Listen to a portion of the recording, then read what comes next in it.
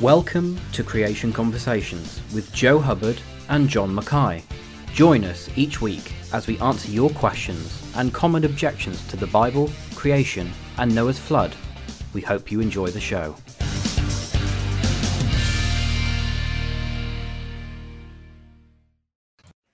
Well, good morning, good evening, good afternoon, wherever you're joining us from around the planet. Welcome back to Creation Conversations, where we are minus a John this evening because he's on a brief little ministry trip up north in Australia, even further north than he is, in Queensland, where he's currently teaching a men's breakfast. So do pray for him.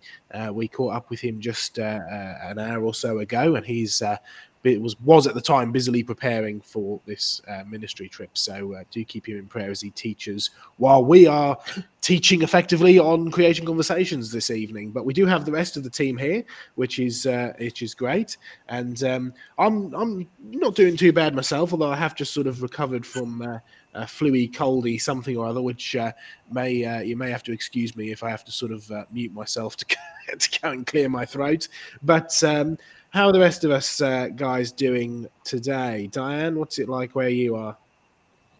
Oh, well, it's bright and sunny here. After all, it is still summer here.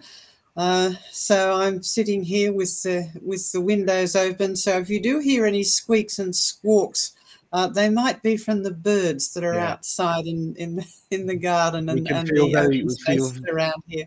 Yes. We can feel very jealous because it's sort of dark and cold at the moment in England. So there we are. Yeah. Well, you're even further south. In fact, you're the southmost of all of us, Craig. How's it down there? Yeah, greetings everyone from Tasmania. It's beautiful down here today and raring to go. Good stuff. Yeah. Glenn, over in the States. Oh, it's beautiful. Sun's been out. You know, it's our winter time. It should be cold, should be miserable, but it's been beautiful. The grandkids have been playing outside in the hammock in shorts and short-sleeve shirts. It's not like any winter I've experienced in a while. Well, it sounds like global warming has sort of hit everywhere other than England at the moment, but that's that's one of the risks of that, isn't it? How are you doing, Sam? I'm all right. Yeah, chucking along. I'll do a little bit of an update in a couple of minutes, but I'm doing well. Absolutely, yeah. Now it's been a busy week for all of us. I think I've sort of come off the back of a ministry trip, and I've launched straight into some kids ministry. It's half term here, February half term here in the UK, and we had four really good sessions, and we're having another session on Sunday with all the local kids down at our church. A lot of unchurched young people coming, and of course they bring their parents, which is even better. A lot of non-Christians, so we get a great chance of taking them through the gospel and teaching them some important stuff, which is wonderful. And the great thing that I love about the Holy Trinity Kids program is that it's very much gospel focused. So we're working through the book of Exodus, and every day we have a pyramid pointer, which points to Jesus Christ, and where the Exodus itself actually points to Jesus Christ, whether it's Moses or the plagues or the blood of the Lamb or the pillars of fire and smoke. So it's been great. It's been great to get involved with that, but it is very busy, sort of up very early and going all the way through. And because it is half term, we've actually had the museum open every day, with the exception of the other day, yesterday, because I wasn't really well enough to be able to cope with it. But it has been some good blessings, and there has been lots of stuff that's come out of that, so that's really good. Diane, how have you been in regards to ministry? How busy with newsletters and stuff like that? Yes, we'll probably send out another email newsletter in the coming weeks. So interesting things to report. John will have some interesting things from his trip up north, and we keep our watching brief on what's going on in the science news, and we look for the odd things as well as the more basic general science things that are memorable, and we have bits of everything from we're looking at the origin of life today. There's been a bit of that. They keep on looking for life's molecules in all sorts of strange places like the moons of Mars. Jupiter and galaxies far, far away with this new telescope that NASA have put out there. So that's a bit relevant to what we're doing today. Definitely. No, good stuff. Glenn, how have you been with ministry over in the States? The radio broadcasts are going really good, and this week I was able to write and record 2 more sessions, both of those on macroevolution. And so, yeah, it's been a good week.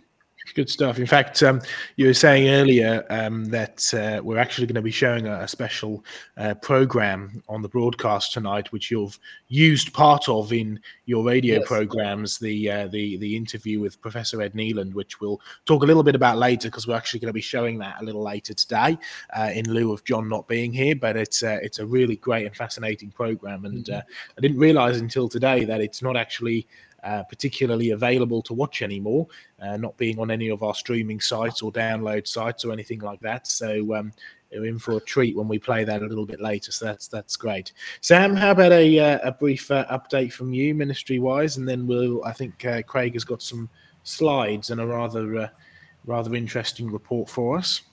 Yeah, sure.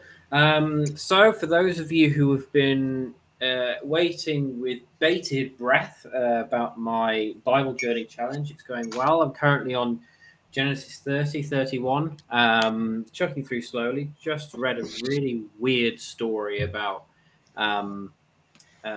hairy sons and offerings. Mildly confused by that story, but never mind, still plodding on. But in other news as well, I have a guest appearance coming up next week on Standing for Truth. So it's just me. There we go. That's the thumbnail for it. So we're going to be discussing multiple topics. And if you tune in, I'll be giving an update on the Genesis project and giving you a bit more of a behind-the-scenes sort of discussion on how things like this are, like movies like this are made, what technologies we're using, how we're implementing them. And I'm also going to be talking about my book that I'm currently writing as well. I know it's a bit of a strange thing for me, the tech guy, to be writing a book, but there you go. I'm writing a book about the theological, it's a theological analysis of the Godzilla and Jurassic Park films. It's really, really interesting, well, it is to me at least. And I really can't wait for you guys to read it. So fingers crossed, watch this space. It should hopefully be coming out by the middle of this year. Actually, science fiction does have some interesting theological implications and origins. So it's quite an interesting topic. Yes. Yeah. No, good stuff. Good stuff. All right, Craig, over to you for the first sort of presentation, because you've got a rather interesting thing to share with us. So we'll put your slides up, but go for it. Yeah, well, I've had an article we've had in the local newspaper, The Examiner, which covers basically northern Tasmania, by Gary Linnell, who is a well-known journalist in Australia who's been the editor of some of the major newspapers in the country. And he's written this article, Give Science a Chance to Outrun Ignorance. And it's effectively about creationists, although other science, so-called science deniers like climate science and so on. And he starts off his article with, they were among the happiest and friendliest people I had met. So it seemed a pity to discover they also ranked among the stupidest, which I'm not sure that is actually a word, but might be, the stupidest. And he's referring to creationists. He brings up a whole bunch of things in there, but he went to basically a creationist camp at some point, and he's claiming things like they tore apart the work of millions of scientists and centuries of rigorous observation and testing, which, of course, anyone that's close to this subject knows is not true. And just another little clip there. He also finishes his article off with, "You are not entitled to your opinion," he said. Well, he's quoting someone else who he's agreeing with, that you're not entitled to your opinion. You're entitled to your informed opinion. No one is entitled to be ignorant, and not even the stupid. So, of course, that's a sort of thing that might rankle the feathers of some of us watching this show today, including myself. And it was good that some of you had some input into my response, because otherwise I would have been less than gracious, I think. But the good news is that we were able to get a full-page response last Sunday, and I didn't think I had much of a chance. And I know Diane was very sceptical that we'd get in the paper, quite reasonably, actually. But we did get a full-page response, and some of the things that I covered are just written there on the right there. Basically, calling your opponent stupid is no argument at all. It's a very sloppy argument, and it's a appeal to authority, basically, which is no argument at all. I highlighted that science is built on the work of many creation believers, and that they, in fact, have a religious belief system on naturalistic uniformitarianism, which we could talk about sometime if people don't know what that is, but that's basically a blind religion. We're going to be talking about that a little bit more today. And I even gave the guy an invite to come and have a look at some of the evidence in our museum, or if he felt inclined to debate us about the so-called irrefutable proofs of evolution that he referred to. Mm-hmm. So that was a real little win, I suppose, in our local neck of the woods, to have a full-page response article. It was great that the editor felt that we had that right to respond. So that's it's one of the things we've been doing. We can go back to me, Joe.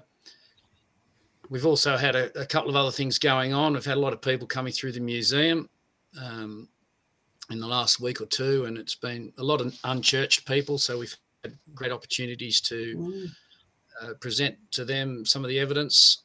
I was also at a conference earlier this week, perhaps a little bit controversial to talk in too much detail on online at the moment, but it was about the LGBTQIA plus issue in the church, and that was being presented down there in Hobart. So we went to that for a couple of days. Really good news out of that from a conservative perspective, in that it's not going anywhere in the Baptist movement in this state at this stage. Oh, good stuff. That's about me, Joe. Great stuff. Thanks for that, Craig. And yeah, it's important to maybe with a bit of grace, but certainly confront critics like this. So no, that's good stuff. Good stuff. All right. Well, our main topic tonight is the origin of life. So we're going to move on to that now. I have a little stone here. Let's see if I put myself up to full screen here so we can see. There we go. Hopefully it comes into focus. How well it will, I'm not entirely sure, but we'll see. Too close. Doesn't want to, does it? There we are. That's a little bit. That's better. Yes. A little bit better. Anyway, hopefully you can see, even if it's slightly blurred, you can see the kind of striations and sort of the layers and the different sort of squiggles all the way through the rock. This is known as Archean butterstone, and the squiggles and the wiggles are, one of the thinking is that this is representative of some of the earliest forms of life.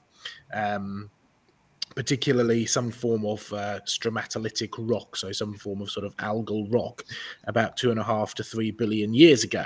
And this is supposed to be some of the earliest forms of life on planet Earth. So it's sort of relevant to what we're discussing today, which is the origin of life, and how would you actually get stuff like this in the first place. So while my camera has decided to stay completely out of focus, I'm going to come back like this.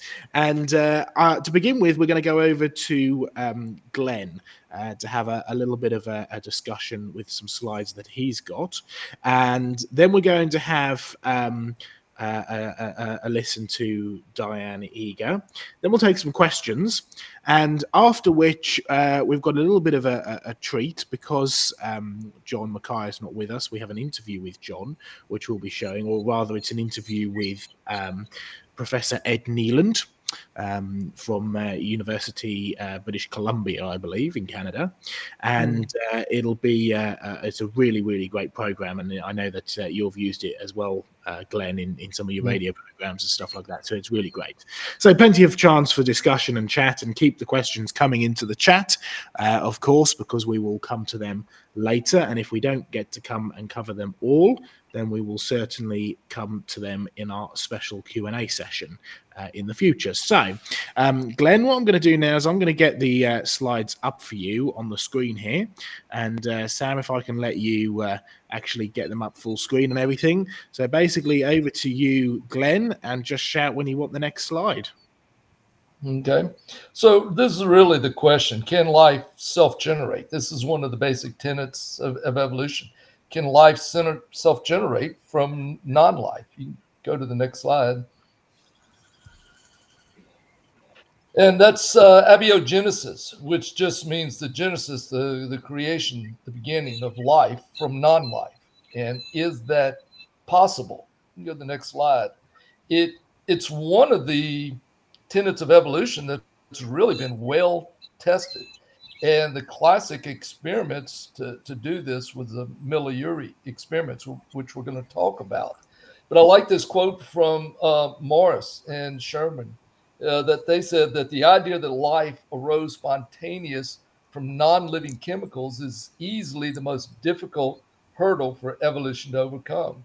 That life self-generated through purely natural processes stretches credibility. If any scenario is impossible in science and illogical in thought, the origin of life from non-life is it. And here's a quote I use from a Nobel laureate, George Wald, who stated, "I do not want to believe in God. Therefore, I choose to believe in that which I know is scientifically impossible, spontaneous generation." And the reason it's known to be spontaneous, to be impossible, scientifically impossible, is because it's been so well tested and shown. So you can go to the next slide. This is just a diagram of the experiments that were done in the 50s and carried on for years and years, in which they had a flask that they filled with what would be this primordial soup, this primordial pool of chemicals. They had methane, water, ammonia, hydrogen, all sealed inside the flask. The flask was then heated, and they also had electrodes constantly giving a shock to it. And then afterwards, they immediately treated it with mercuric chloride to prevent microbial growth, and then barium hydroxide and sulfuric acid, and then it was evaporated to remove impurities. And they were trying to create these living life. And what they were able to produce, they mixed chemicals together and they were able to produce chemicals. They were not able to produce life. The video that we'll see later, and I think Diane's going to talk a good bit about it, is these chemicals that they produce that they will claim, or then the origins that would produce life. But the truth is you'll see later that's not true.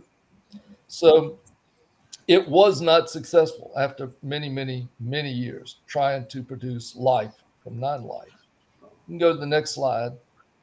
No, I think I talked about that. Then, the other evidence that's been tested a great deal, and I think Diane's going to talk about this as well, is Louis Pasteur, the father of bacteriology. He's the one who's really responsible for disproving this theory of spontaneous generation. At the time, the thought was, well, we know life spontaneous generates, and they would see it on cultures. They would see it in food that was left out. And he proposed that wasn't life being produced from non-life, but it was contamination from dust and particles in the air that had life in it, that had bacteria in it. And so he did many experiments that showed this, and really came up with the law of biogenesis, that living things only come from other living things. So I think that's all I've got. Basically, these experiments showed that it was impossible. We want to turn it over to Diane. That's good. We've lost Sam, and my camera's still not focusing, but never mind. Diane, over to you. Sure, he'll come back. It's fine. We'll go straight into Diane's session. Sam's laptop has just died. That's not good. He should be back in very, very soon afterwards. But anyway, what we're going to do, we're going to go straight over to Diane now. I'm going to try and fix my camera now that I've not got slides up, and we will listen to Diane for a little bit before taking some questions and going on from there. So, Diane, I'll put your slides up. There we are. Yes, thank you. Yes. Well, thank you for that introduction, Glenn. That was really good to remind people that the origin of life is one of those things that is glossed over, but when people are confronted with it, you get statements like from a Nobel Prize winner saying, well, if I don't want to believe in God, I have to believe in the impossible. And we will come back to that, but let's have a look at just very briefly a bit of history and then a bit more about these supposed chemicals that just spontaneously became life and how chemicals actually behave in the body today as we observe, because if people are going to claim that they're scientific, well, then they have to explain what we actually observe in the real world today. So the origin of life. Well, everyone associates the word origin with Darwin, of course. And Darwin wrote a famous book called Origin of Species. But we have to remember that Darwin was a naturalist. He studied whole animals, whole plants. He was not really into biochemistry or microscopic sort of structures. Not a lot was known about biochemistry in those days. It was just getting off the ground in terms of a science, certainly microscopy in terms of looking at microscopic size things, individual cells, was not as advanced as it is today. So Darwin was looking more at big picture type things. And it's interesting that his contemporaries were not terribly impressed with his theory because of the issue of the origin of life. So here are a couple of Darwin's contemporaries. Glenn has mentioned Louis Pasteur, really important in the history of science and in the history of biology. And he was the one who disproved the spontaneous generation of life. There was a belief that life could just emerge from non-life because people observed things like worms just seem to appear in the soil or in water that's left around, mold and flies and things like that just seem to appear. Now, don't think that these people were stupid. If you didn't have a microscope, would you know where worms and molds and things came from? Louis Pasteur did some very interesting experiments that actually disproved that life came from non-life. And another contemporary of Darwin, and remember these people were living in the same time in the 19th century, was Rudolf Virchow, who did a lot of interesting study in pathology in terms of disease processes. But he did study cells because microscopes had well and truly been invented by then and people could study cells, not with the technical details that we have now. And he came up with a little summary in which he expressed in Latin, as people did in these days, which basically meant that all cells come from other cells, or all cells come from cells. The only way we get cells is from previously existing cells. But that, of course, leads to the problem, well, where did the first cell come from if you're going to go back and back in time and believe in evolution? Well, these days, life is found in nice, warm, wet places, and hence the obsession with trying to find water in outer space or on Mars or in the moons of Jupiter and places like that, because living things exist in water today, even things that live on land. Of course, The internal structure is water. We're all a whole lot of big drips where most of our body is water because our cells have to live in a watery environment. So hence the obsession with finding water in places beyond the earth, because if you believe that life is just chemistry, if you find the right kind of chemistry somewhere in outer space, well, life could evolve there because it's all just happens by itself without any intervention from a creator. If you coming from an atheistic point of view, which that fellow who wrote the critical article did in Tasmania, and which the Nobel Prize winner said, well, I don't believe in God, so I have to believe in what I can see is not possible. But in warm, wet places, we have lots of life. So Darwin proposed that life must have started out in a warm pool somewhere where there was the right sort of conditions. And even though he didn't write about this in his book on the origin of species, he did have a lot of correspondence with the scientific community around about in his time. And this is part of a letter that he wrote to a scientist in 1871. And he came up with the warm pool hypothesis. And this is what he wrote, but if, and oh, what a big if, and that's what he wrote. We didn't add that. But if, oh, what a big if, we could conceive of some warm little pond, nice English expression there, with all sorts of ammonia and phosphoric salts, light, heat, and electricity present, that a protein compound was chemically formed, ready to undergo still more complex changes. So here we have the seeds of this idea that if we can start off with just some small molecules and with the right sort of input of energy, somehow these will make themselves into proteins, which are an important part of living things. So this idea was there in Darwin, but he never ever really developed that. There are problems with this sort of nice idea of just a warm, calm little pool. For a start, surprisingly, oxygen in the atmosphere is one of them, because the molecules in living things react to oxygen in a way that's not very helpful. But you might say, but we need oxygen to live. Well, yes, we do, but it's very, very highly controlled inside our cells. Outside things, oxygen causes all sorts of problems, right? And the other thing is that more energy is needed than just what you would get from a nice little warm pool. So this idea never really developed while people still had the sort of mindset that, well, maybe God kick-started the first cells, and from then on evolution took over. People were happy to believe that. But as we moved into the 20th century, so the early 1900s, people were less likely to believe that, because atheism was very much on the rise.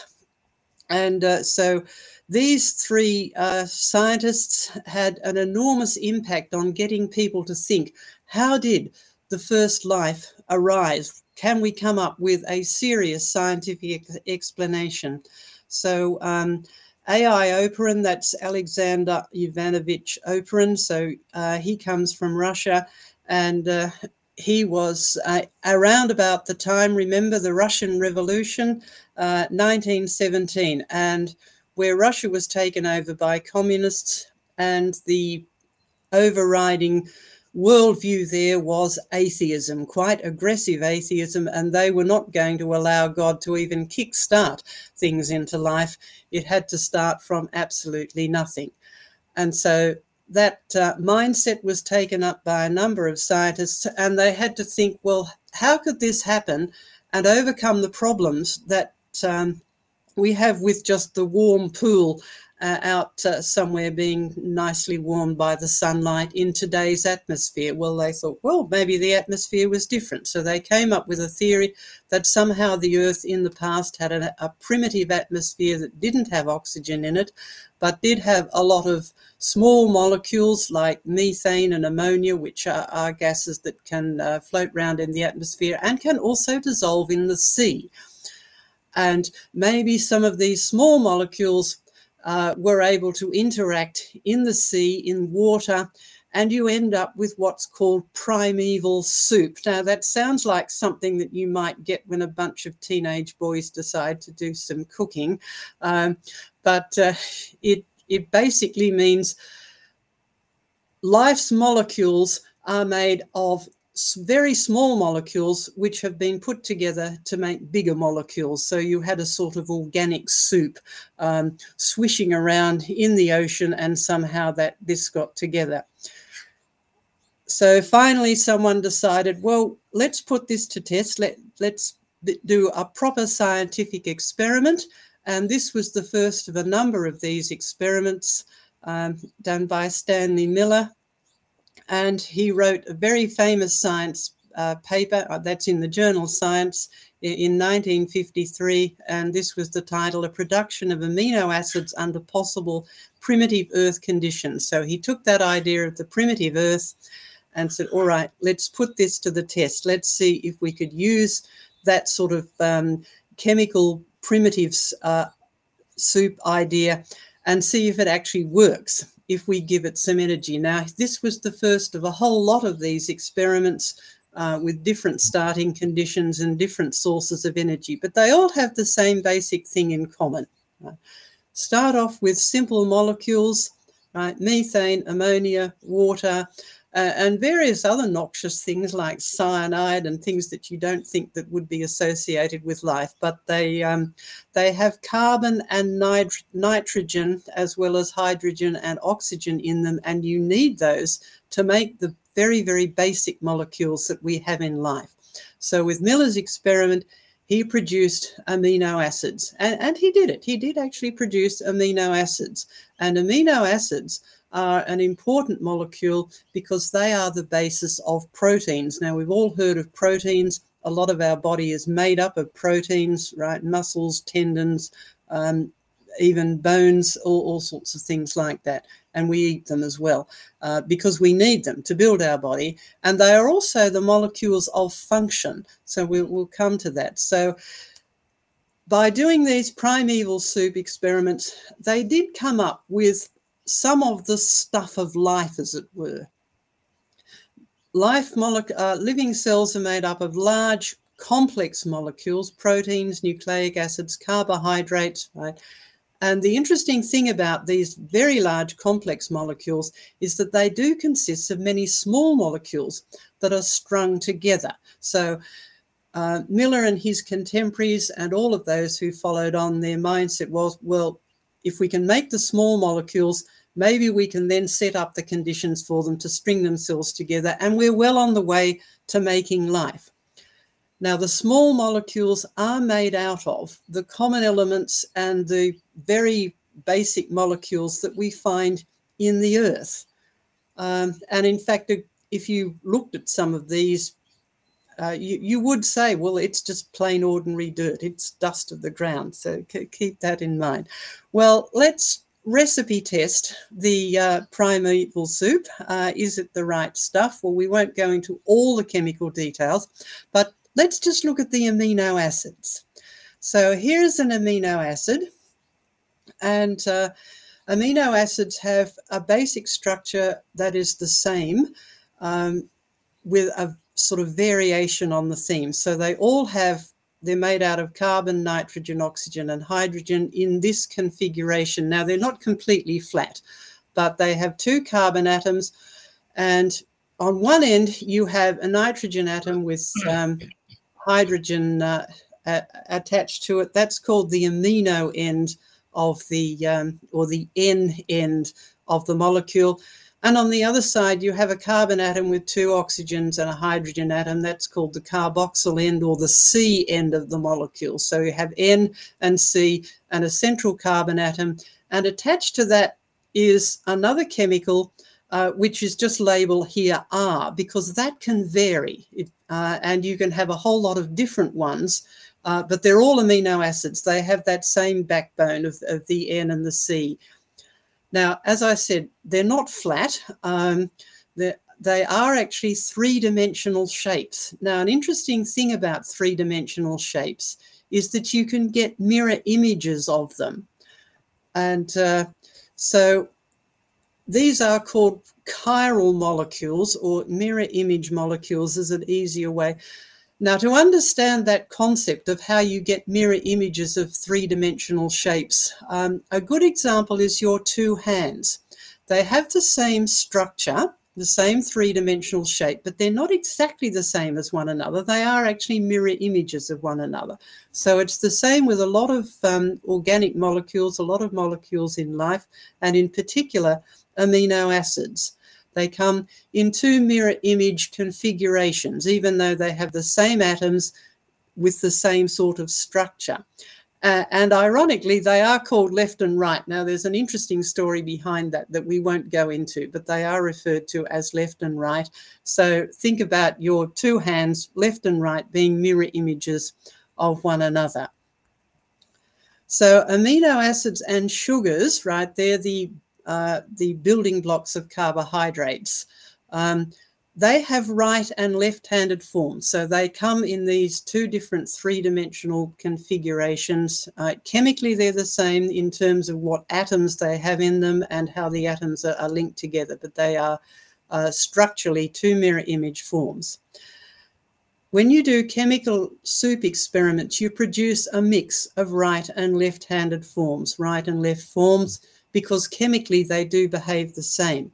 However, in life, in living cells, the amino acids are all left-handed.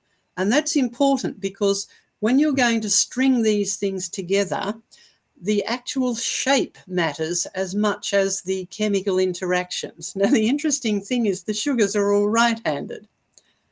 And it doesn't work even if you only have a small number of left-handed sugars or right-handed amino acids. They have to be all the one configuration. But if you just leave it to chance random chemicals, you get a mix. So is it possible to separate the left from the right so that you get a pure left and right mixture depending on what you want? So left-handed amino acids, right-handed sugars.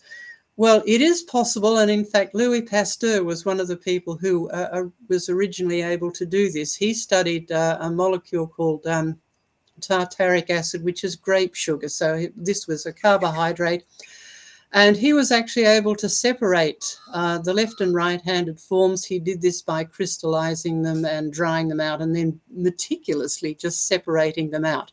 Very, very labor-intensive process. But people worked on this for quite a while as to how we could get pure left or right-handed molecules.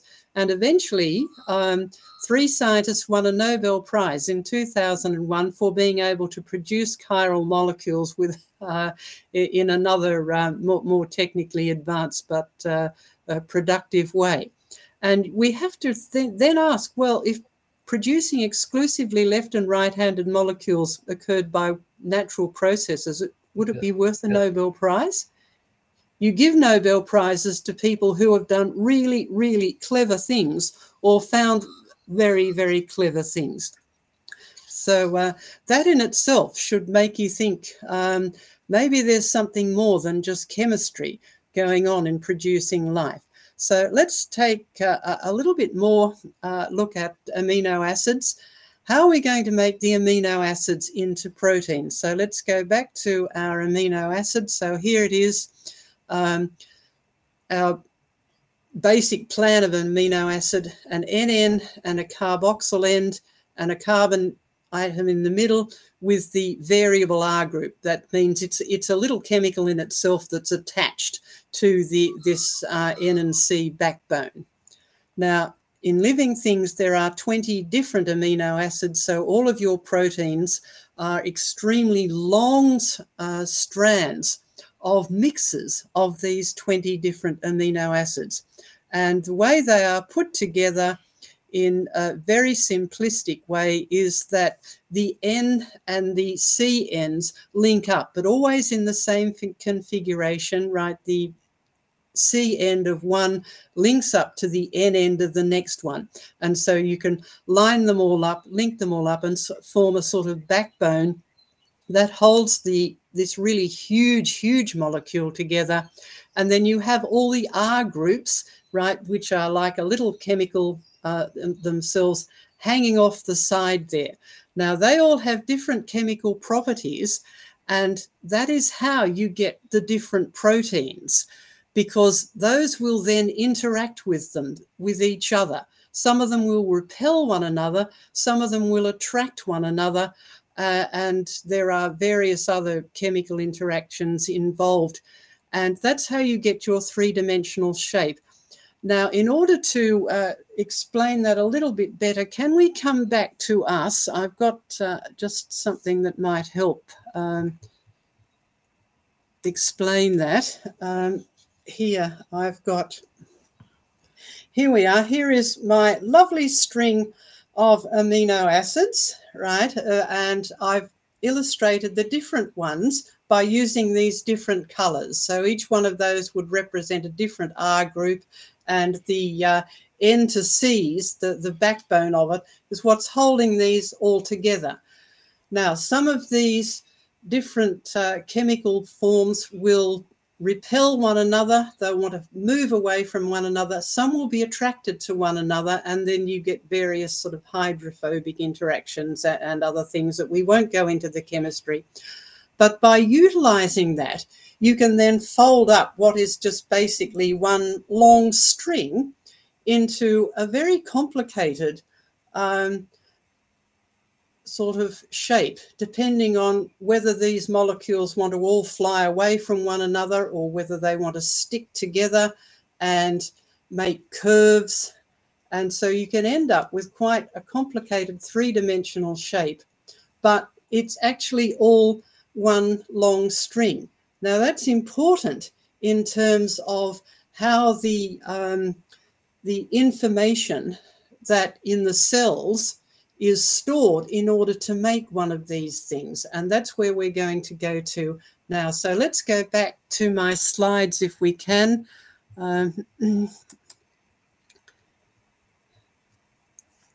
So let's see if we can move on. So even though proteins are made out of all of these same bunch of amino acids, right, 20 different amino acids, you can get extraordinarily different shapes and structures. So a couple of proteins you may have heard of, collagen. Now, Joseph, you're investigating collagen at the moment, aren't you? We are indeed, yes. That's right, yes. Your bones are actually made up of collagen as well as calcium. So there's collagen in fossil bones as well, and Joseph is involved in some really interesting studies there. So it is a long fibrous protein. So it has the sort of amino acids that will form long stringy fibers. Another protein you may have heard of is hemoglobin. That's inside your red blood cells, and it carries oxygen around.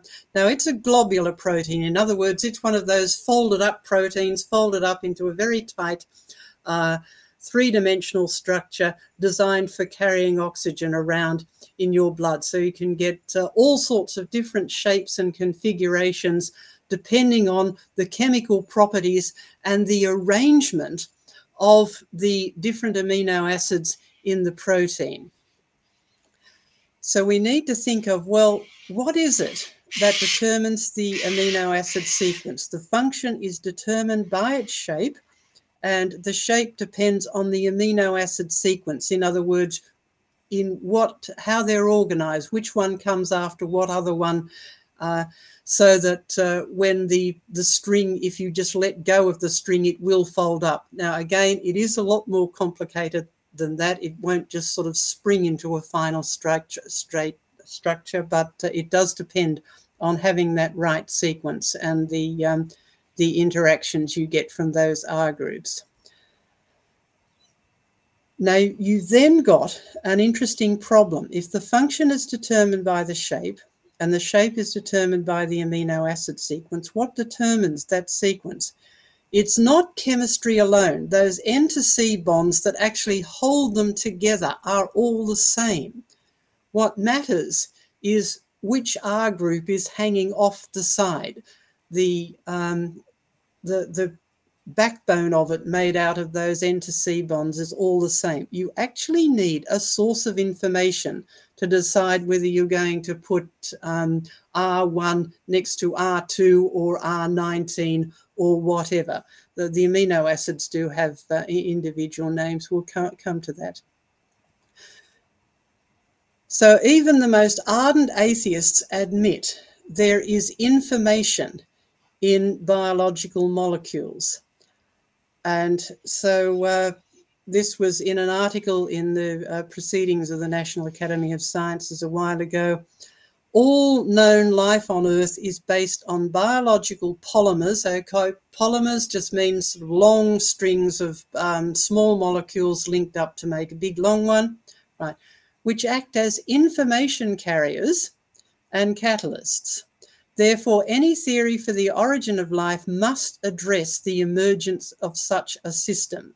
In other words, if we're going to understand the origin of life, we don't just need chemistry, we need to understand where the information that is in these chemicals or on these chemicals has come from. Chemistry alone will not explain that.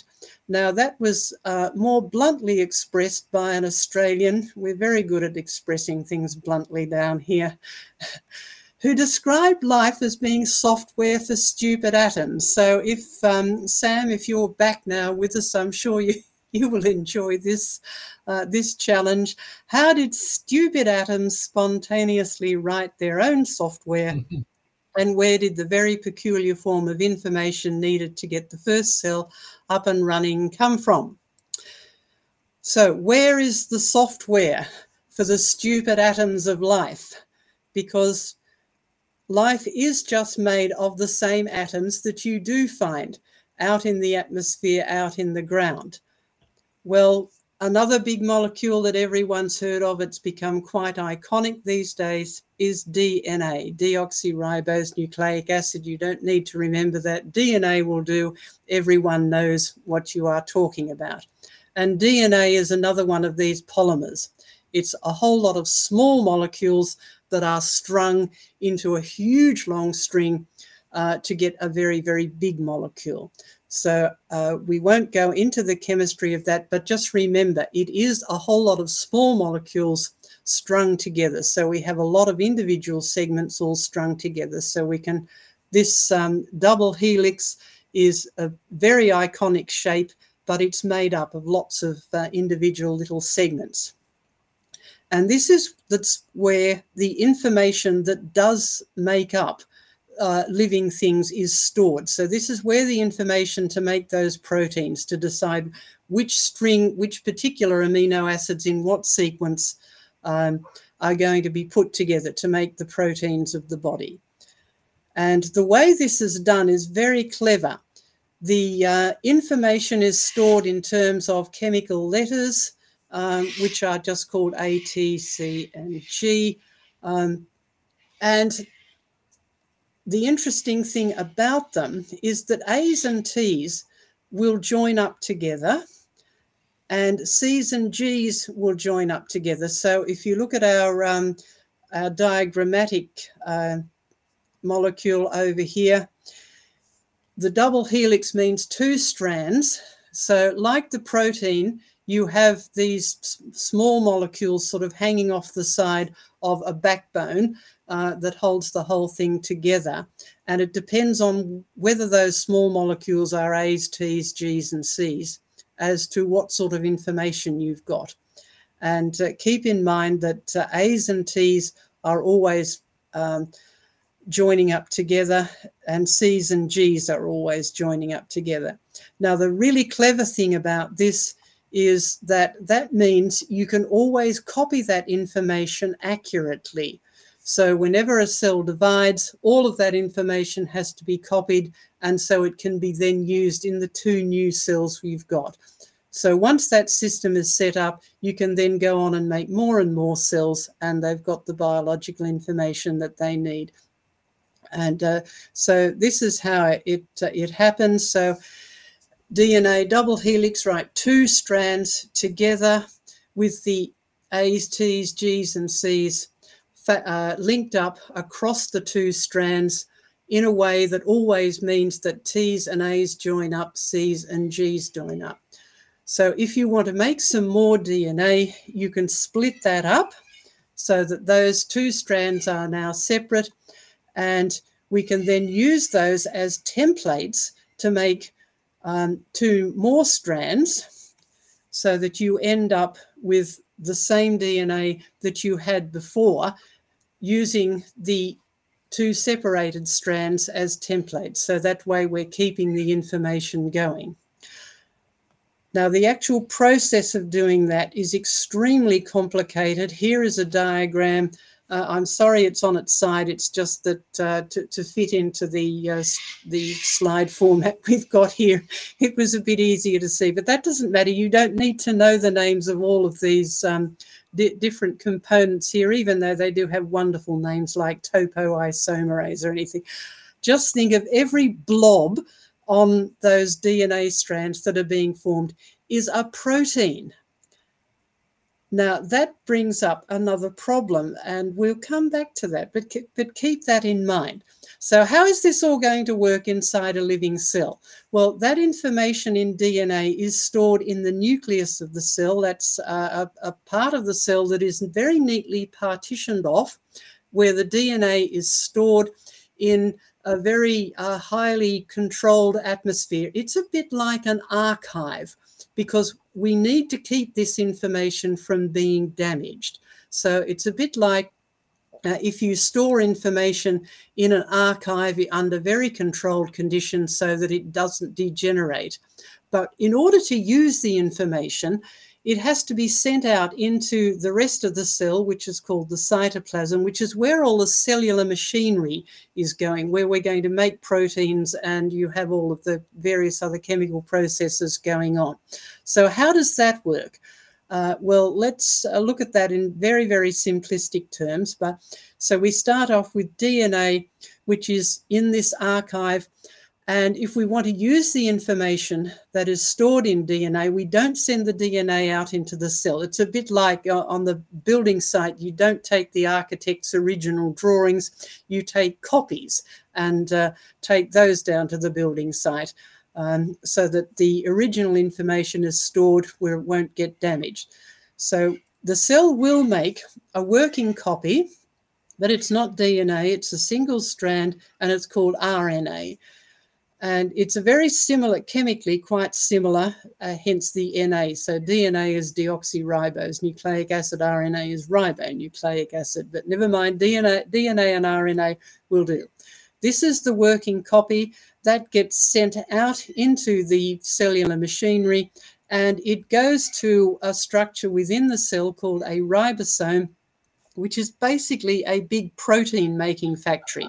Now, it consists of a whole heap of proteins and some more RNA as well. So it's quite a complicated structure. In fact, they've now sort of unraveled how these work together with all the different proteins and RNA molecules in them. And it needed a supercomputer to actually understand how all the different components inside it work.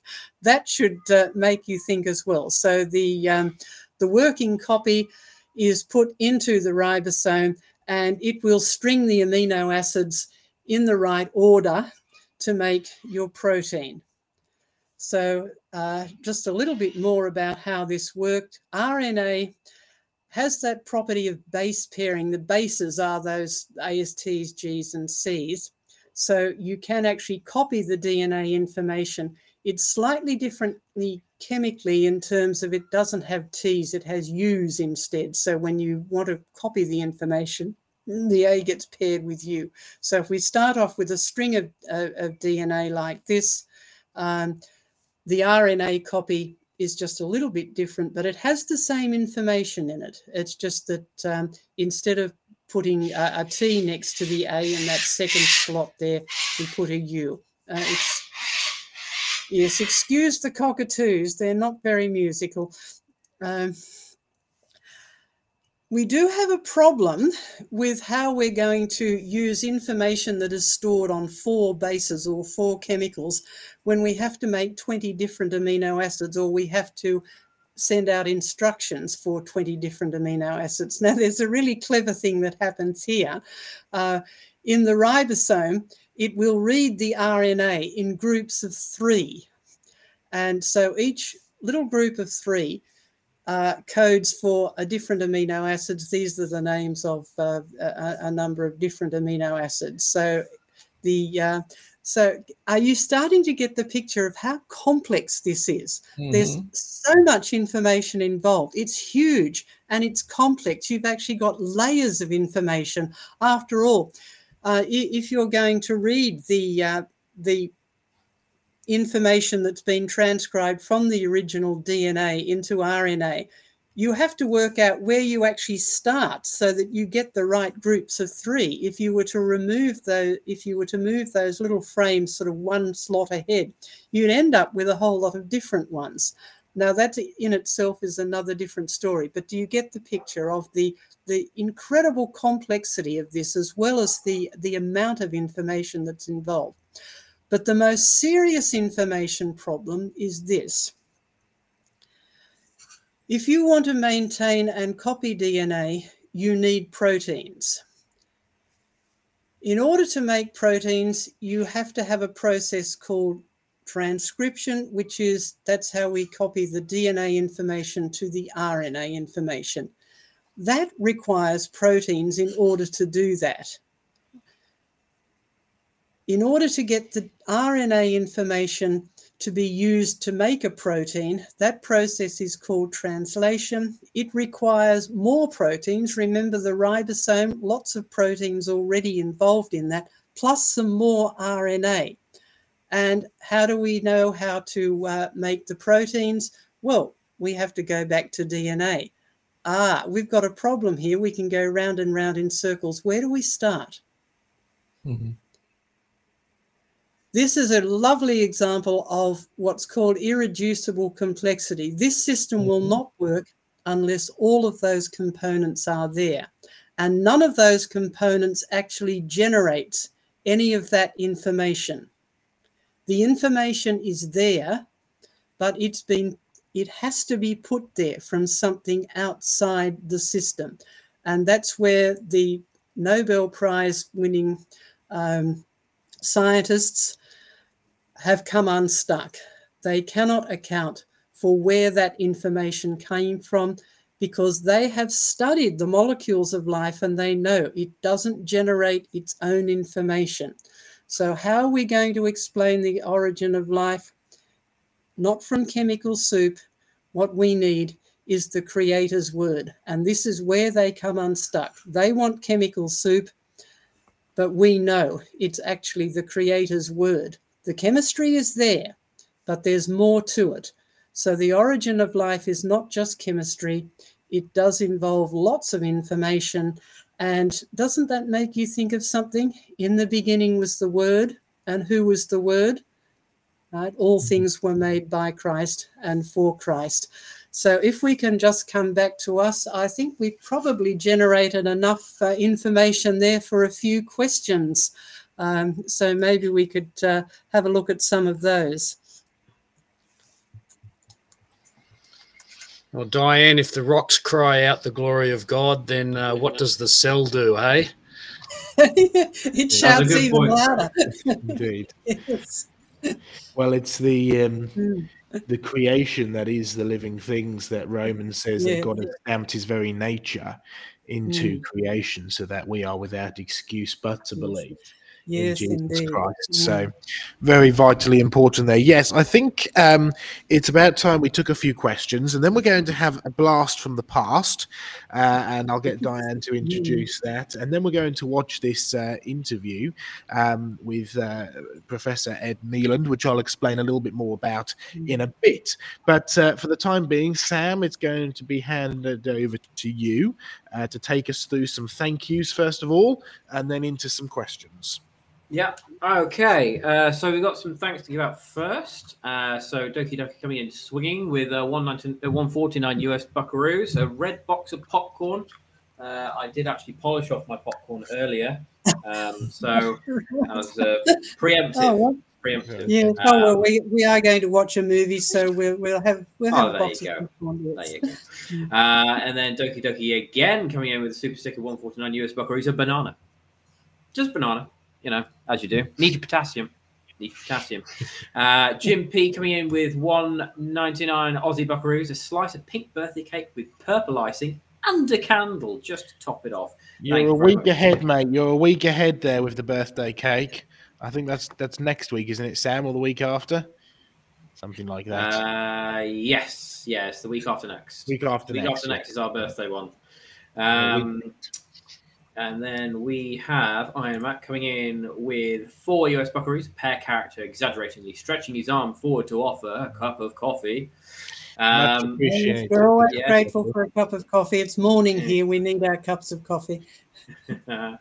Love it. And Keith coming in with 9.99 US buckaroos. Love this teaching. Thank you so much, everyone, for your stickers and donations. Thank you so much. I would encourage you to, if you are financially able to, and you feel led to by the Lord, to donate to Creation Research, because we do always need to keep the ministry going, and times are tougher than they used to be. So we do appreciate everything you give. It really does mean a lot to us. Right. Okay. Let's do a question. And as Doki Doki came in with the first super sticker of the evening, he gets the first question.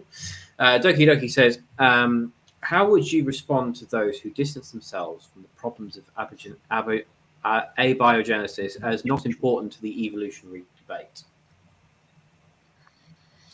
Well, unless you have either a creation or a biogenesis, you haven't got an evolutionary debate to begin with. But anyway, I once actually heard a lawyer make that very point, and he was giving a lecture on legal things, but he came earlier in the conference that I was at and listened to the lecture on abiogenesis that was given by one of our scientific colleagues, and he got up and he said, look, this lecture has just proved that the rest of it couldn't happen, because as a lawyer, he knew that if you don't have the first step in a sequence of events, it doesn't matter how logical a story you tell after that. If the first thing didn't happen, the rest of it didn't happen. It's a very good point. And that's why it's good to spend time discussing things like this, to discuss the origin of life, abiogenesis, and so on and so forth. So yeah, no, good thing. All right, do we want to do another question? Yeah, let's do another question. Why not? Okay, well, I've got to give thanks again, because Doki Doki coming in swinging again with 149 US buckaroos, a banana peel. So he's eaten the banana he gave us, and he's given us the banana peel now. Oh dear. Well, we'll try not to slip on it. Yeah, exactly. Well, we can use it as for compost in the garden. There we go. That's a use for it. Right. Okay. So we have a question coming from Hive Science. This might make you guys laugh. Question: what did the primeval soup taste like? We'll have to ask Adam. Considering what was in it, I'd say it tasted pretty terrible.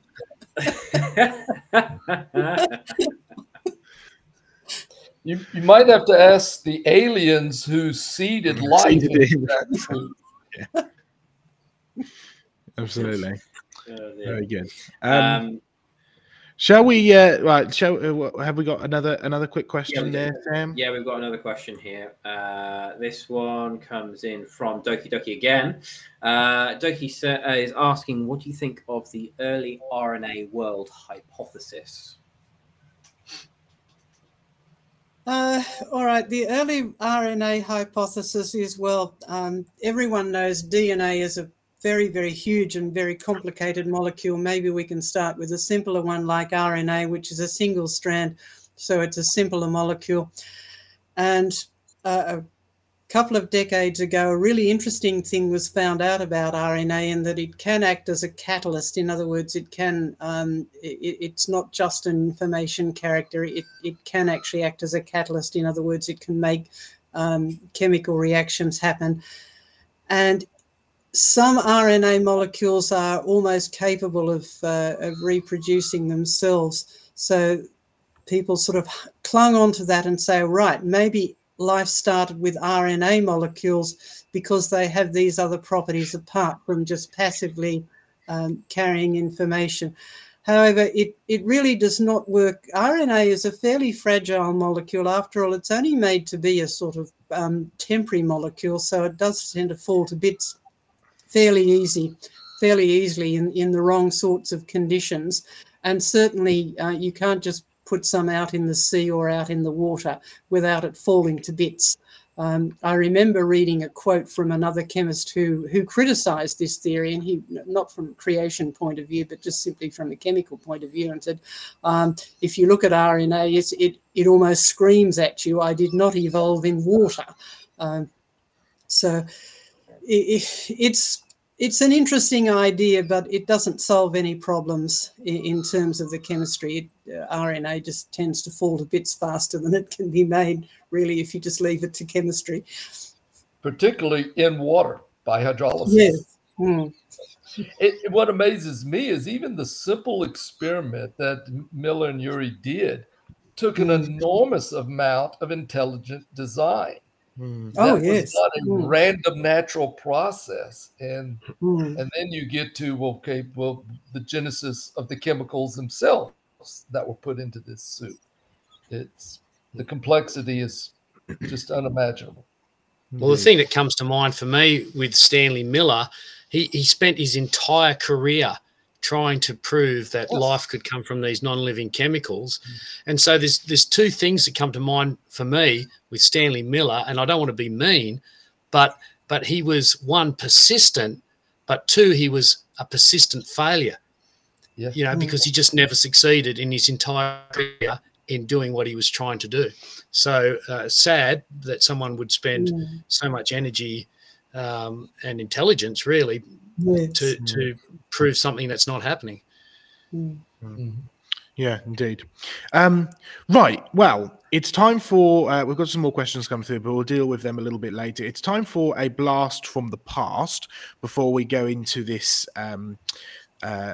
interview with Professor Ed Neeland, which I will show you later. And the reason why we're not going to show the entirety of this next little clip is because, number one, I think the entire thing is like 3 or 4 hours long. It's a fairly extensive program. But secondly, it is available for free up on our website. In fact, on our YouTube channel, I think, is available for free to watch, which is called The Search for the Origin of Life. Now, if you remember last week or the week before, we had our Living Fossils, World of Living Fossils, and we had a little look at John Mackay, right, with his shorts and his 70s hairdo, filmed in the 90s. But this is even earlier, I believe, Diane, this program. Yes, it was made by a request from a school, actually. To we have been teaching this course on the origin of life, even before we actually founded Creation Research. It goes back to John's time when he was a school teacher in a school in Brisbane. And he put together this course. We developed it a little bit more after after Creation Research was set up. And we had it available just as a book, but John was asked if he would actually teach it in a live classroom, and they filmed that. So we have some of this archival footage, as it were. Yes. It's It's a great program, and it's taught as sort of Yeah. like a lecture to students. Yes. It covers a lot of information, and even though obviously the camera and the hairdos are a bit dated, the the actual content is very, very good. So we're just going to show you a short little clip to get you excited about it, and make sure you go over and watch the entire program. It's available on our YouTube. But let's just watch a little short 5-minute clip of John talking and presenting this before we discuss a little bit further about the origin of life and have a look at that Professor Ed Nealand interview as well. So over to the clip.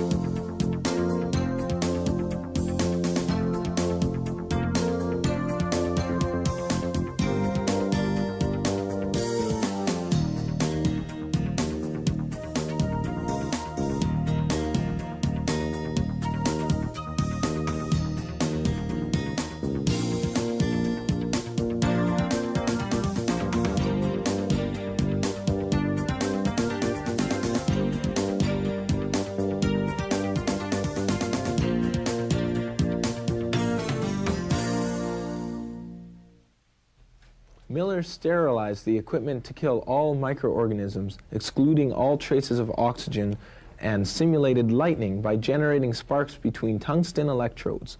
Incredibly, within a week, the raw materials of life assembled themselves like enchanted building blocks, creating the ordered structures of amino acids, the building blocks of proteins, where before there had been only chaos.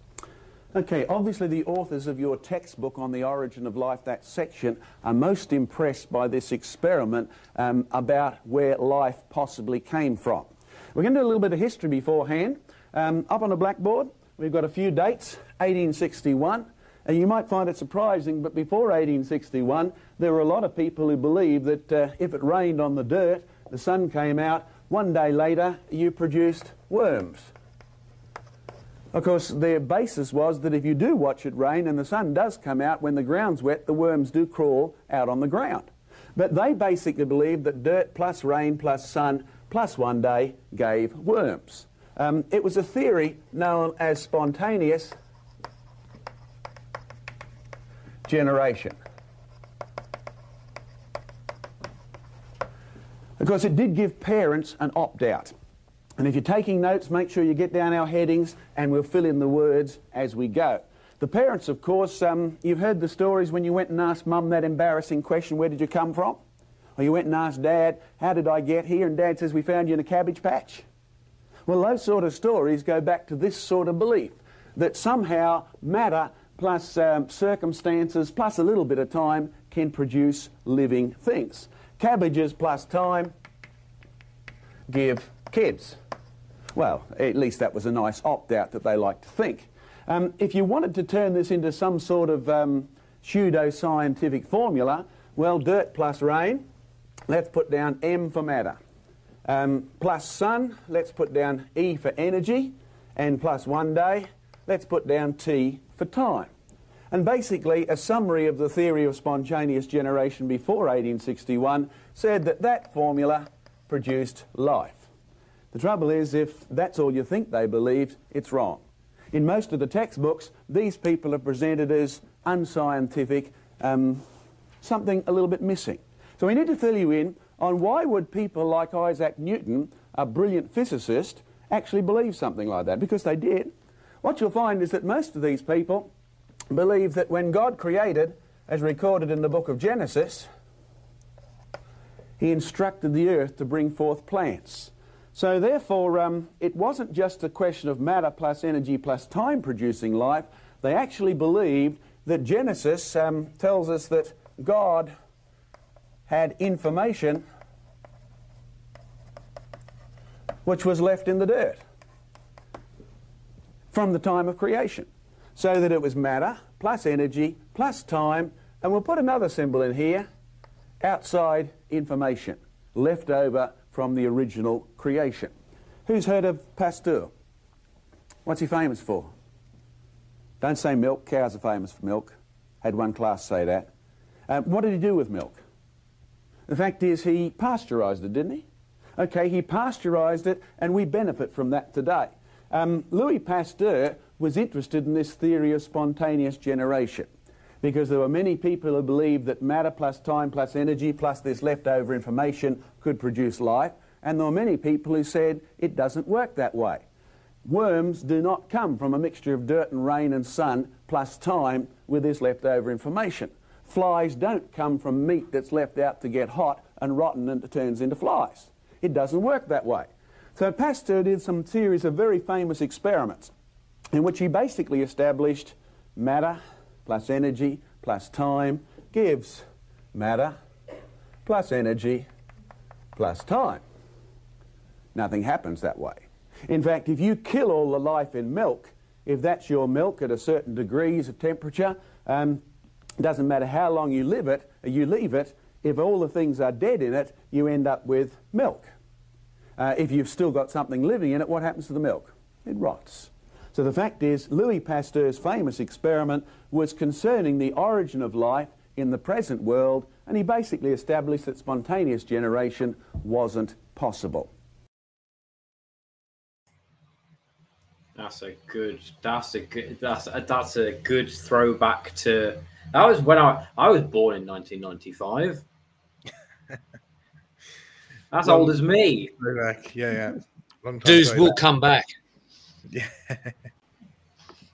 No, good stuff.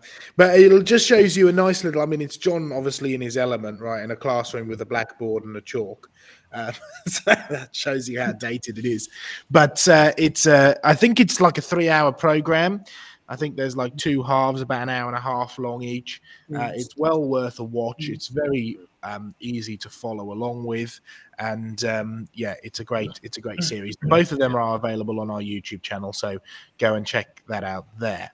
Okay, so the next thing we're going to be watching, because obviously this is basically going to take over John's section, is an interview with John and Professor Ed Kneeland. Now, Ed Kneeland is an associate of creation research. He's been involved with creation research for many years.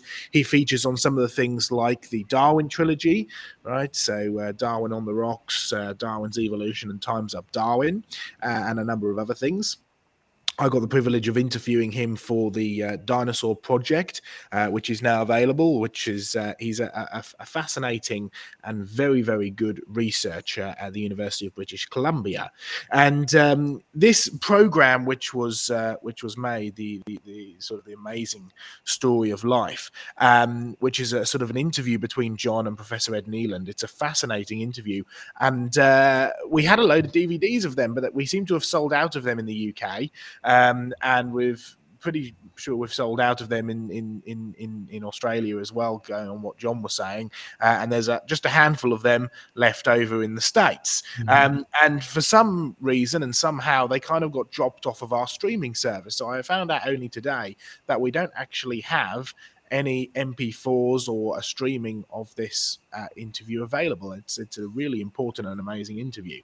So that was before I joined. Yes, it's not your fault. I'm sure we know where the blame lies, but we won't go there. But I got Sarah and my wife today to sort of work her wonderful technology, and ended up basically taking a digital copy from one of the DVDs, which is what we're going to play in a moment. So an interview between Professor Ed Kneeland from the University of British Columbia and John Mackay talking about the origin of life and some of this complexity side of things as well. So his background is making up molecules. So if anybody knows, it's going to be him. And so what you're effectively getting are 2 very qualified, very competent biologists, or people with biology backgrounds, both Diane Eager and now Professor Ed Kneeland, basically detailing down the origin of life and abiogenesis and the complexity that is found in these things. So while I pull that up, Diane, have you got any things you'd like to say about Ed Kneeland or this program? Yes, he's been a long-time colleague of ours. His his area is, he'll explain that, is synthetic chemistry. In other words, synthetic meaning putting molecules together. And he will tell you, what a complex process it is and how many people involved. In other words, how many human brains are necessary to even make a fairly small organic molecule. So as you say, if anyone can tell you how to put molecules together to make bigger and biologically active molecules, he is the one to do it. And we're very grateful for his support and for his advice, particularly in matters of organic chemistry. So yes, this is a very interesting interview.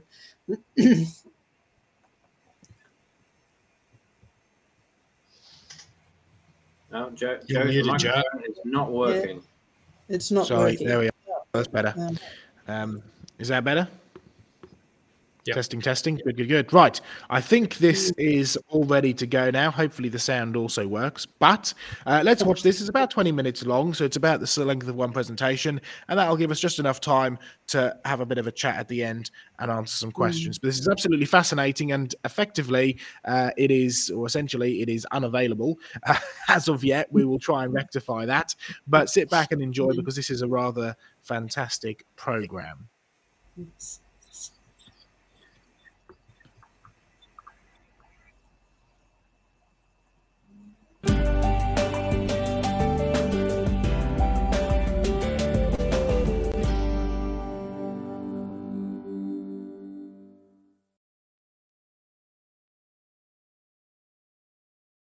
On today's program, I have a synthetic chemist, Dr. Ed Nealon from Canada. G'day, mate. It's good to have you on the program. Thank you very much, John. Okay, now, what's exactly a synthetic chemist do? Synthetic chemists, well, we make medicines and polymers and plastics and dynamite. So you glue molecules together to try and make money? Yes, that's exactly right. Okay, now, Ed, our subject today deals with life and time. Because you see, I do lots of work in universities and colleges and even high schools, and their textbooks are full of the theory of evolution, but almost every one of them starts with a thing called Miller's amino acid experiment, in which these amino acids, which are part of protein, somehow got together by themselves, and you and I are the end result. Now, you're someone who professionally has to put molecules together. What's your honest opinion as a researcher on this thesis of molecules gluing themselves together? I just wish it were true, John, because it would make my life so much easier. More profit, less time. Well, yeah, let me give you an example. As a chemist, I try to put together a medicine. It may take me 2 or 3 years of supervising graduate students, thinking about ideas. Now, this is not just theory. You've actually done this. This is how you earn your living. Absolutely. This is my bread and butter. This is what I was trained in. And it takes a long time. It takes exacting conditions and the right molarities and concentrations and purification techniques. And molecules just don't come together nicely to build complex structures. That's why we pay a lot for your drugs. That's you do. Aha. It's not the chemicals, it's the time, the effort, the intelligence. Yes. Okay, but Miller's amino acid experiment, because I learned it at school, and I've still noted it in present-day textbooks, says these molecules got together by themselves, and given long enough, they became more and more sophisticated until Dr. Ed Nealon is the result. Well, that's a nice story, John. But the reality of it is, if you put together chemicals, let's say some ammonia and some water and whatever you've got, cyanide, you can mix all sorts of things together. It's true that if you heat them or give them an energy source, you'll get them to react. I mean, that's how I make my money. But they don't react to create the molecules that make up the cell. There are a lot of problems. You get oftentimes intractable tars. You get wonderful mixtures of compounds which will not selectively react with each other to make the things that we need to make life. But the textbooks say these amino acids hook together to make proteins, and proteins somehow end up as frogs and fishes and birds and dinosaurs and people. From a chemist's perspective, you just said this is not what happens, but when you are actually dealing with this experiment, what does happen? What does happen is the amino acids do link up, and you will get proteins, but the wrong types. You'll get mixtures of handed molecules coming together. What do you mean by handed molecules? It turns out that life is either one mirror image or the other. when it comes to making molecules. You mean like when I look in the mirror, I see myself, but I'm actually backwards? Yes. Or think of your hands. You could think of molecules. Have you ever noticed how your hands are not the same hand? Mm-hmm. So you've got a left and a right hand. Try putting your left hand in a right glove. It's not right. It feels wrong. And molecules are the same way. Now it turns out that when you make molecules of life, they're all the L amino acids, let's say the left hand, and there are no R or right amino acids that come along with it. And so this is very important because Miller's experiment, even though it did generate some amino acids, not all of them by the way, they made mixtures of both handedness, both hands of these compounds. Why would that matter? Oh, it makes a big difference because when you're putting amino acids together to make proteins, it's got to be all one mirror image to make that protein. If even one right-handed or the other enantiomer molecule gets in there, that's the end of your protein. It will not function as it's supposed to. You mean it won't hook up in the right way? It won't do its job because life depends on proteins, which are enzymes. And they're very finely crafted, beautiful compounds that have clefts in them. And you don't get the right shaped clefts if you don't get the right-handed molecules making up the protein. You mean it's like a lock and key sort of thing? Very much so. And you get the wrong lock for the wrong key if you start mixing together these mirror molecules. But surely the textbooks say given long enough, you could end up with the right ones, or in this case, the left ones. No, it's just the exact opposite. What happens is, even if you happen to make, let's say, one mirror image molecule, if you give it enough time, it'll turn into a mixture of both mirror image molecules over time. They what's called racemize. And so time is not the hero of the plot here. And what's worse is the longer you leave chemicals, the more they react together, the more they start making tars and polymers, which are completely useless. So what's useless. actually a tar? Because I've seen it on the road, but what do you mean as a chemist by a tar? Think of a tar as lots and lots of molecules bonding together, bonding together, bonding together. Then they continue to bond until they become very large molecules. These are what tars are. They're polymers. So that's why the road surface sticks together. That's right. Aha, never knew that. Thank you, Dr. Ed. Well, you've been listening to Dr. Ed Nealon. He's a synthetic chemist, and our subject today is where does life come from, how do the molecules work, and the big issue of time.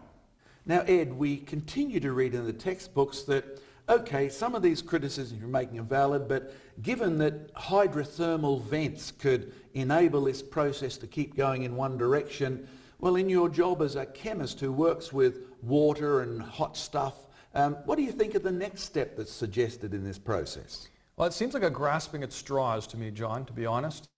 When you start doing chemistry in water, there is this evil monster in the background called hydrolysis. Hydrolysis, cleavage by water.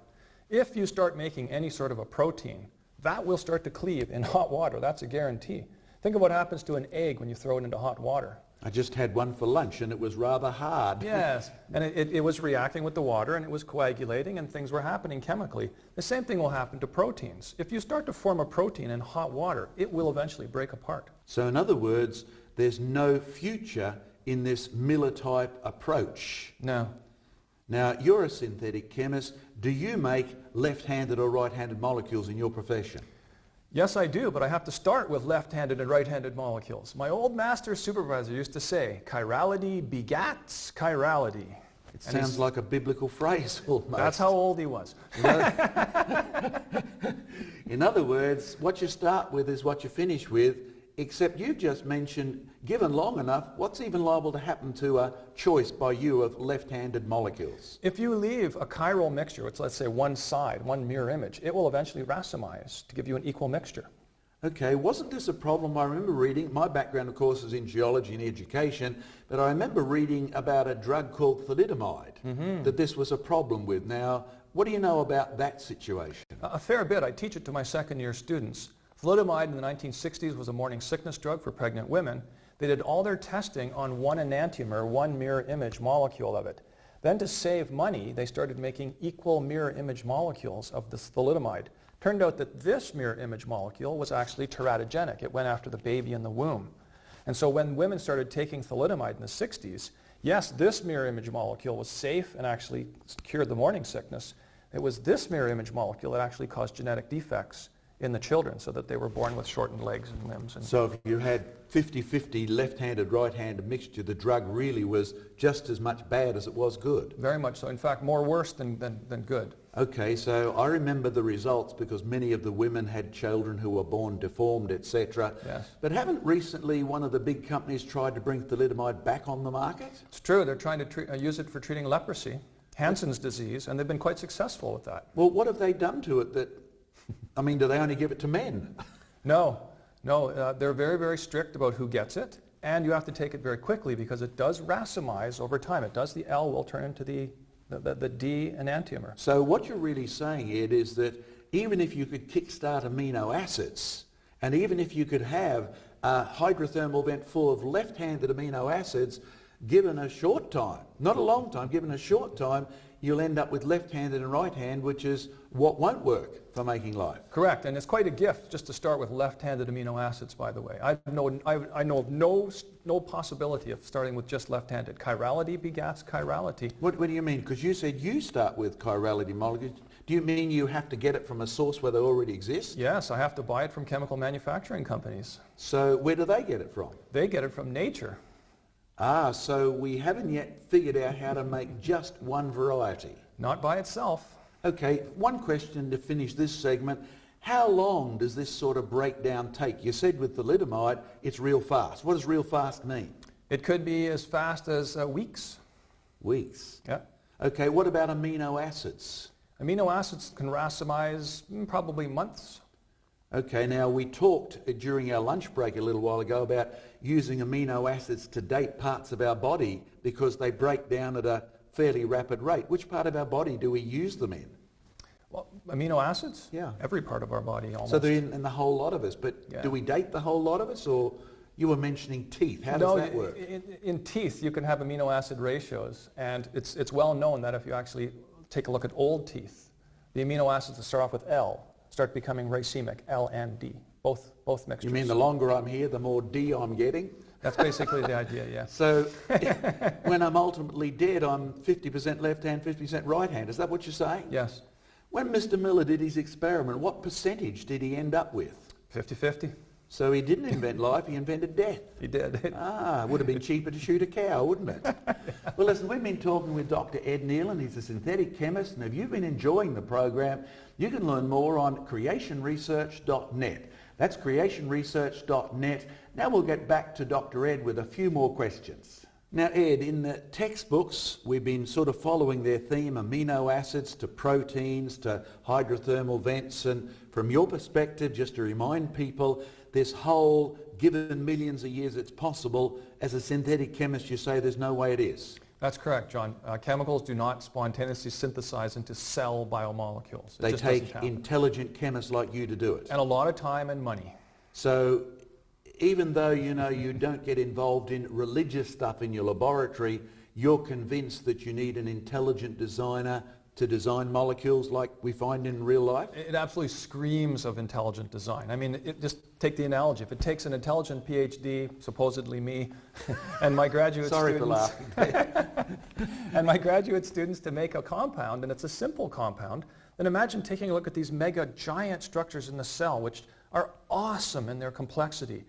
And you have to think, if it took a simple person like me to make a simple molecule, it must have taken an incredible chemist, an incredible designer to make the molecules that you see in the cell. So in your role as a person who puts molecules together and earns his living doing that and lectures on university campuses on this subject, you're really saying you're playing the role of a micro-creator. Yes, in a very small and inefficient way. I'm not as good as what God has done. Okay, so moving one step up, the textbooks leap, and I really say leap, from the chapter on amino acids and protein straight up to things like DNA and full-blown cells. There's no chapters in between. But, with DNA, I read a chapter on DNA and it said it's got right-handed sugars. Now, remind us again what this right-hand and left-hand stuff is, because it's not something we think of out there. And it is a strange concept. It was discovered by Louis Pasteur in the 1800s. It was the guy with grapes and wines in France. And cured rabies and the silk industry and all the rest of it. He discovered that there were mirror image molecules. They were the same atoms, the same compounds, but they were mirror images of each other, and they had different effects. How did he actually discover this?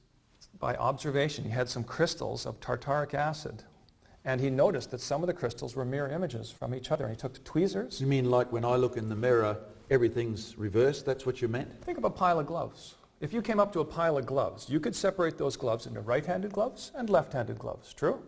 That is what Pasteur did with these crystals. He was the only one who noticed that these crystals had mirror images, like hands. And he took tweezers and spent the whole night with a candle separating the crystals out into one pile. Either it was this left-handed or the right-handed pile. And he separated the entire pile of crystals out, and then when he tested the properties of them, they had slightly different properties. My respect for this man has just gone way up indeed. And so when they've got slightly different properties, what sort of slightly different properties? Because they must be the same chemistry, surely. Well, we talked about thalidomide, for instance. Yes. Thalidomide's one mirror image molecule, a beautiful morning sickness drug, safe. Its mirror image molecule, teratogenic, goes after the baby in the womb, creates deformations and mutations. So and just having one part facing a different direction, you know, geometrically, as to say, causes a totally different set of reactions? It's amazing how finely balanced it is, yes. So what was the difference between these left-handed and right-hand tartaric acids?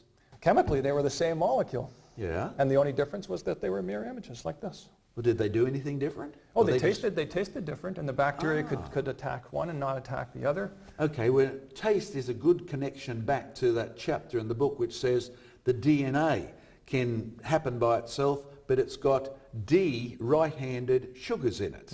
And you're saying that this D stuff, L stuff, Louis Pasteur discovered it's to do with the structure, the geometry of the molecule. And do you find any left-handed sugars in organic creatures? No, you can make them.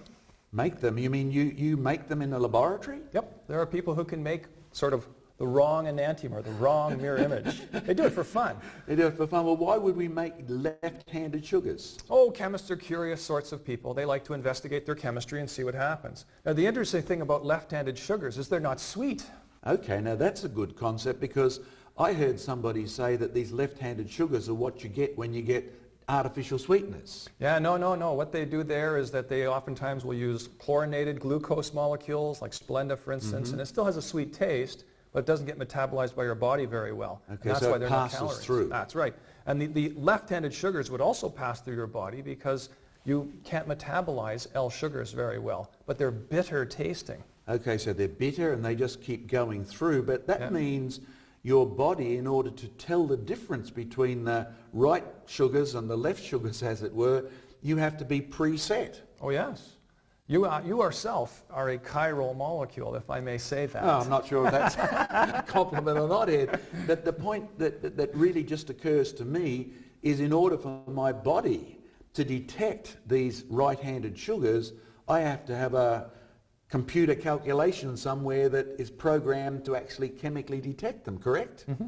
But this rings rings the bells about that's a design feature. It's absolutely a design feature. A pre-existent design feature. Completely. This whole concept of right and left-handed molecules, and how did something become only left-handed molecules, there's not one human being that knows why this happens. We can artificially separate left and right-handed molecules. Again, it's a lot of work, time, and intelligence. And the fact that we exist as human beings with all one type of enantiomer or one type of left or right-handed molecule in us screams of intelligence. It screams of a designer God. So the fact that we've got left-handed amino acids in our proteins, which time will not do, and the fact that we've got right-handed sugars, which time won't separate anywhere by themselves, and the fact that we've got both basically doubles the improbability of it ever happening by itself. Yes, I would agree. And the point that really did get to me, and I haven't thought of this till you brought this up, was that we have to be pre-programmed to actually recognize right-handed sugars, and that really is overwhelming evidence of God's genius as a program creator. Yes. We've been talking to Dr. Ed Neeland, who's a professional synthetic chemist who glues molecules together, and the quicker he does it, the more he gets paid. And he's been telling us that time alone, millions of years, actually does the opposite of what the evolutionist tells us. You can only do it quickly, and you have to do it creatively. Well, if you've enjoyed what you've been hearing, there's more information on creationresearch.net. That's creationresearch.net. Or send your questions to info@creationresearch.net. Now, Ed, as we've been following through this sequence in many public high school textbooks and university college textbooks on where life came from, there's almost inevitably a mention of life coming from outer space, because we haven't seen it emerge down here. And in Australia, where I come from, there's some famous meteorites. And they say, well, the Murchison meteorite, yeah, from down south from where I live. Yeah. And they claim they found mixtures of left-handed and right-handed molecules on there, and the same is being stated about comets or asteroids and things like that. Now, it's an extension for sure, but what do you think of this, both as the reports originally and the chemical potential? Is it real? The first thought I have is, if people are grasping at straws trying to find other ways of putting amino acids on the Earth, then maybe Miller's experiment isn't so good and people know it. Secondly, when I see meteorites coming in through the atmosphere, they look kind of hot. I think I'd agree with that, yes. Yes, and we get back to the shelf life of chemicals. If you start heating chemicals to the temperature of a flaming meteorite, you're going to start breaking them down pretty badly. And I've read that report, at least one paper, where they were talking about parts per billion of only some of the amino acids. And they were, of course, racemic mixtures of amino acids, not just one mirror image and the other mirror image. So when you say they were racemic, were they 50-50? 50-50 mixtures of right and left-handed molecules. Like what happens to you when you're totally dead? That's correct. Because that's what we got to before. So again, to repeat the question, what do you think of this so-called possibility? Well, as a scientist, I would say it's a possibility, but it's a very, very remote possibility. I mean, think about parts per billion concentrations building up on the Earth, which then have to combine to make the right types of proteins, which then have to, et cetera, et cetera. So we're back to where we started. This is not going to happen on Earth. No, I don't think so. It's pretty remote. And as your old lecturer said, chirality begets chirality. So if you have 50-50 to start with, come on, be dogmatic. There is no known mechanism apart from intelligence to separate these out. You're dead in the water, John, if you've got racemic mixtures of molecules and trying to make one pure enantiomer. And again, time won't do it? No, time worsens it. Only process does it with an intelligent chemist behind it? Absolutely. And that's what you get paid to do? Apparently. Well, I'm glad you think apparently you get paid for using all this intelligent design, but back to our main subject, even these amino acids could somehow form proteins on planet Earth. Even over time, what's going to happen to them next? Well, the proteins, if they get formed, are probably just going to degrade away with water being present. They'll hydrolyze. So why do your proteins last? But my proteins are already inside of a buffered solution, inside of a cell. They're protected. There's a whole biofeedback pathway. Hang on. You used a word the average person out there doesn't know. Buffered. What does that mean? A buffer is a solution that very carefully controls the pH. That's the acidity or basicity of a solution. Chemicals are very sensitive to acid changes. Try putting some acid on your hand and see what happens. I've done that. The battery spilled on me one day. It hurt, didn't it? It sure did. Well, in our cells, we have to have buffered solutions. That is where the pH is controlled very carefully, because these beautiful protein molecules, if the pH changes, the acidity changes, they change their shape.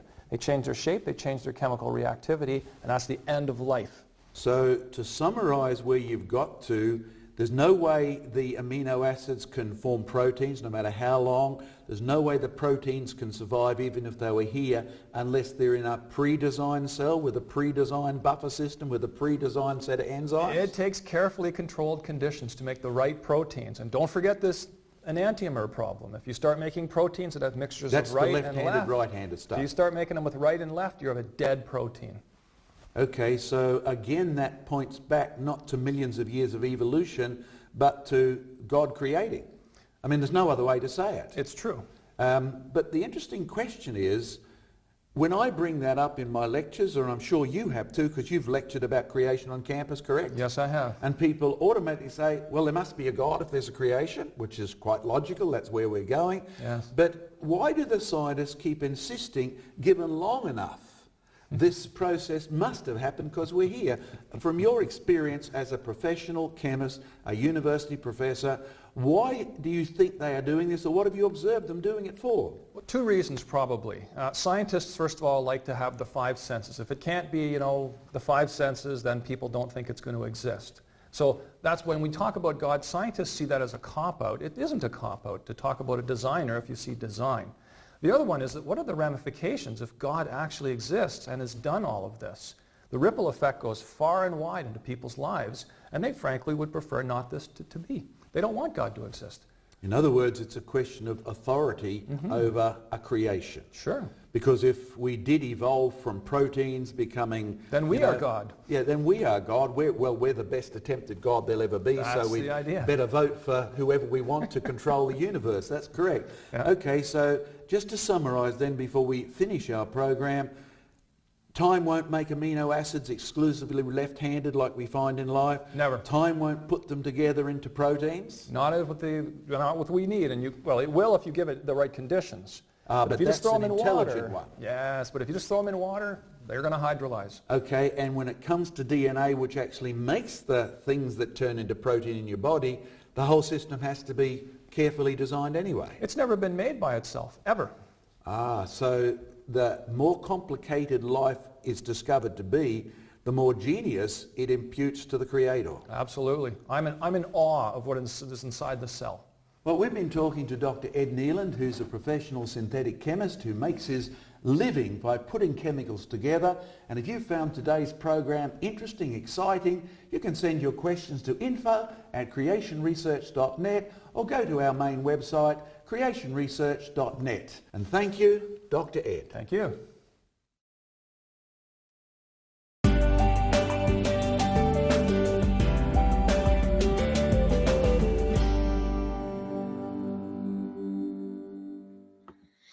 Well, there we go. That brings us sort of to the end of that section there.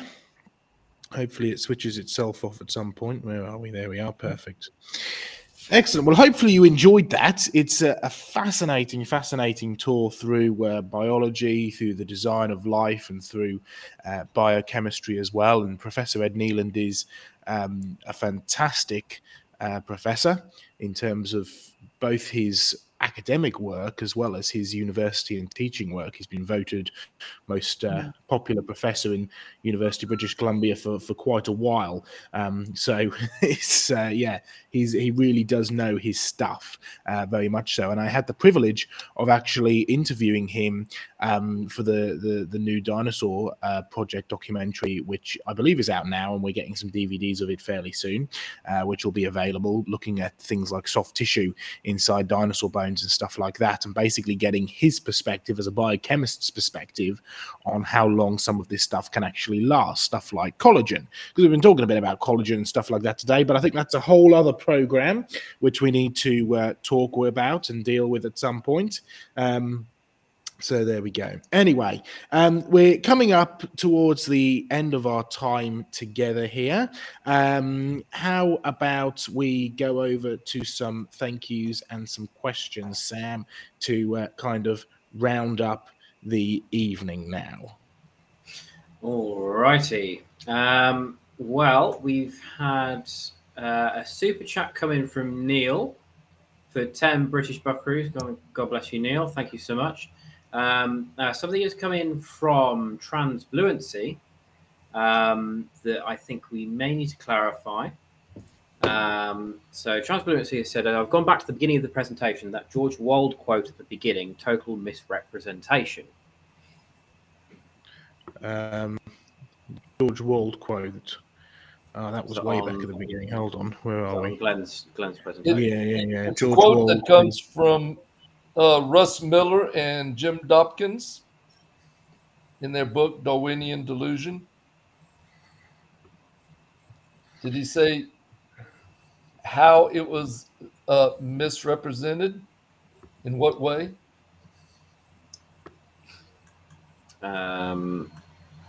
No, he does not. So it might be with Transparency if you can possibly clarify. Let me see if I can look up. Yeah, I mean, we'll need more clarification if we're going to answer that, because I think it's just a straight up quote. But why don't we have some? If there are any questions there that we can discuss, sure. Certainly. Need to close down. There's a question here from Brother Timothy. Question: are you all familiar with a self-sustaining protein called a prion, Crutchfield-Jacobs disease? Any thoughts, Diane? Prion. Well, I yes, thought prion was a disease. They're a distorted protein.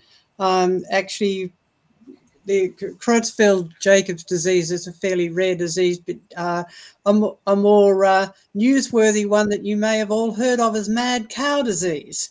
Ah, yes. Yes, that was. Isn't a prion like a misfolded? Yeah, so it's a protein that's been misfolded. Yeah, yes. Yeah. So, in other words, it is what was started out as a biologically functioning protein, but the function of a protein depends on its three-dimensional shape. Remember my string of colourful amino acids here? This could be bent into several different shapes, even with the same sequence of amino acids. So if they end up being bent into the wrong shape, instead of being useful, they can then be literally like a spanner in the works. They'll cause problems.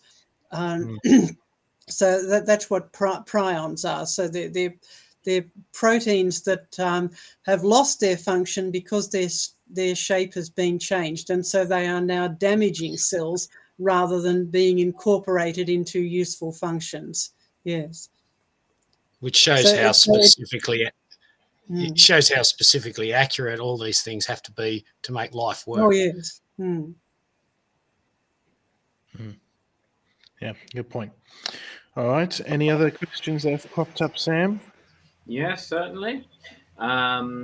We've got. This is an interesting question. This comes from Jim P. Question: how are chemicals affected by physical laws? Well, chemicals behave according to physical laws. I mean, if you, in terms of the electrostatic interactions and things like that, and they are made up of protons, electrons, and neutrons, and the chemistry involves a thing, electrons moving around. Sometimes from one molecule to another to glue them together. So yes, the physics and chemistry are interconnected. They have to behave according to the physical laws. Very good. Yeah, well, it's an area we haven't actually touched on much today. Haven't had a lot of time for it, but it's the whole idea of laws and rationality and even mathematics. I was actually watching Andy McIntosh's presentation at the Rocks Cry Out conference, which was a fantastic presentation. You can see it on YouTube if ever anyone wants to, and how mathematics is not material, yet it is it is something that's outside of just some sort of material universe, but it is there and it's real, and it can only come from someone that has designed it as such. So this whole concept of rationality and mathematics and laws is outside the material universe, but they're very much something that had to be created. Yeah. Yes, once the system is set up, it will work, but it doesn't set itself up. It's much like that whole concept of like when we talk about natural selection and stuff as well. It's something has to be there to exist. It doesn't explain how it came to be in the first place. The very fact you have selection means that something exists to select from. But yes, very good. Okay. How about one more? Sorry, go ahead. I found the reference out of Russ Miller's book. He talks about this. It says the utter failure of scientists to create life from non-life in the laboratory is a major problem for the philosophy of Darwinian-style evolution. What former Harvard professor and Nobel laureate George Wallace said about Darwinists continuing on is very revealing. And then he makes the quote. And George Wallace is also the one who makes the quote that's often used about time as the hero. Ed Nealing made that comment in there. He used that quote. Wasn't it like a I'm trying to think back to it was. I think the original quote came from New Science, not New Scientist, but was it Scientific American or something? I can't remember. Anyway, yeah. Yes, it's regularly used by quite a number of evolutionists, but in fact, it's the opposite. We could do a whole program on that. In fact, time is the enemy of evolution. Yeah. Yes, but yes, it is promoted as time being the hero of the plot. When it's the opposite. Yeah. How about we have one more question before we begin to wrap up? In fact, Sam, maybe if you want to finish up with some thank yous and the final question. Yeah, certainly. So we've had something coming from Stacey H. Good to see you, Stacey. $4.99 US buckaroos. God bless everyone. Hope all are doing well. Well, I'm okay. Joe's still wrangling with illness, and John is much prayer needed for John. He's currently dealing with a lot of personal things. So if prayers there would be much appreciated. We've had a super chat here from Ashley. $4.99 US buckaroos. Thank you so much. That last interview was devastating. I hope you put it on YouTube. If you do, I will share with other science teachers. Yeah, it'll either be up on our streaming side or it'll be up on YouTube. It's sort of up to John, but one way or the other, it'll be available to be seen for sure. Yeah.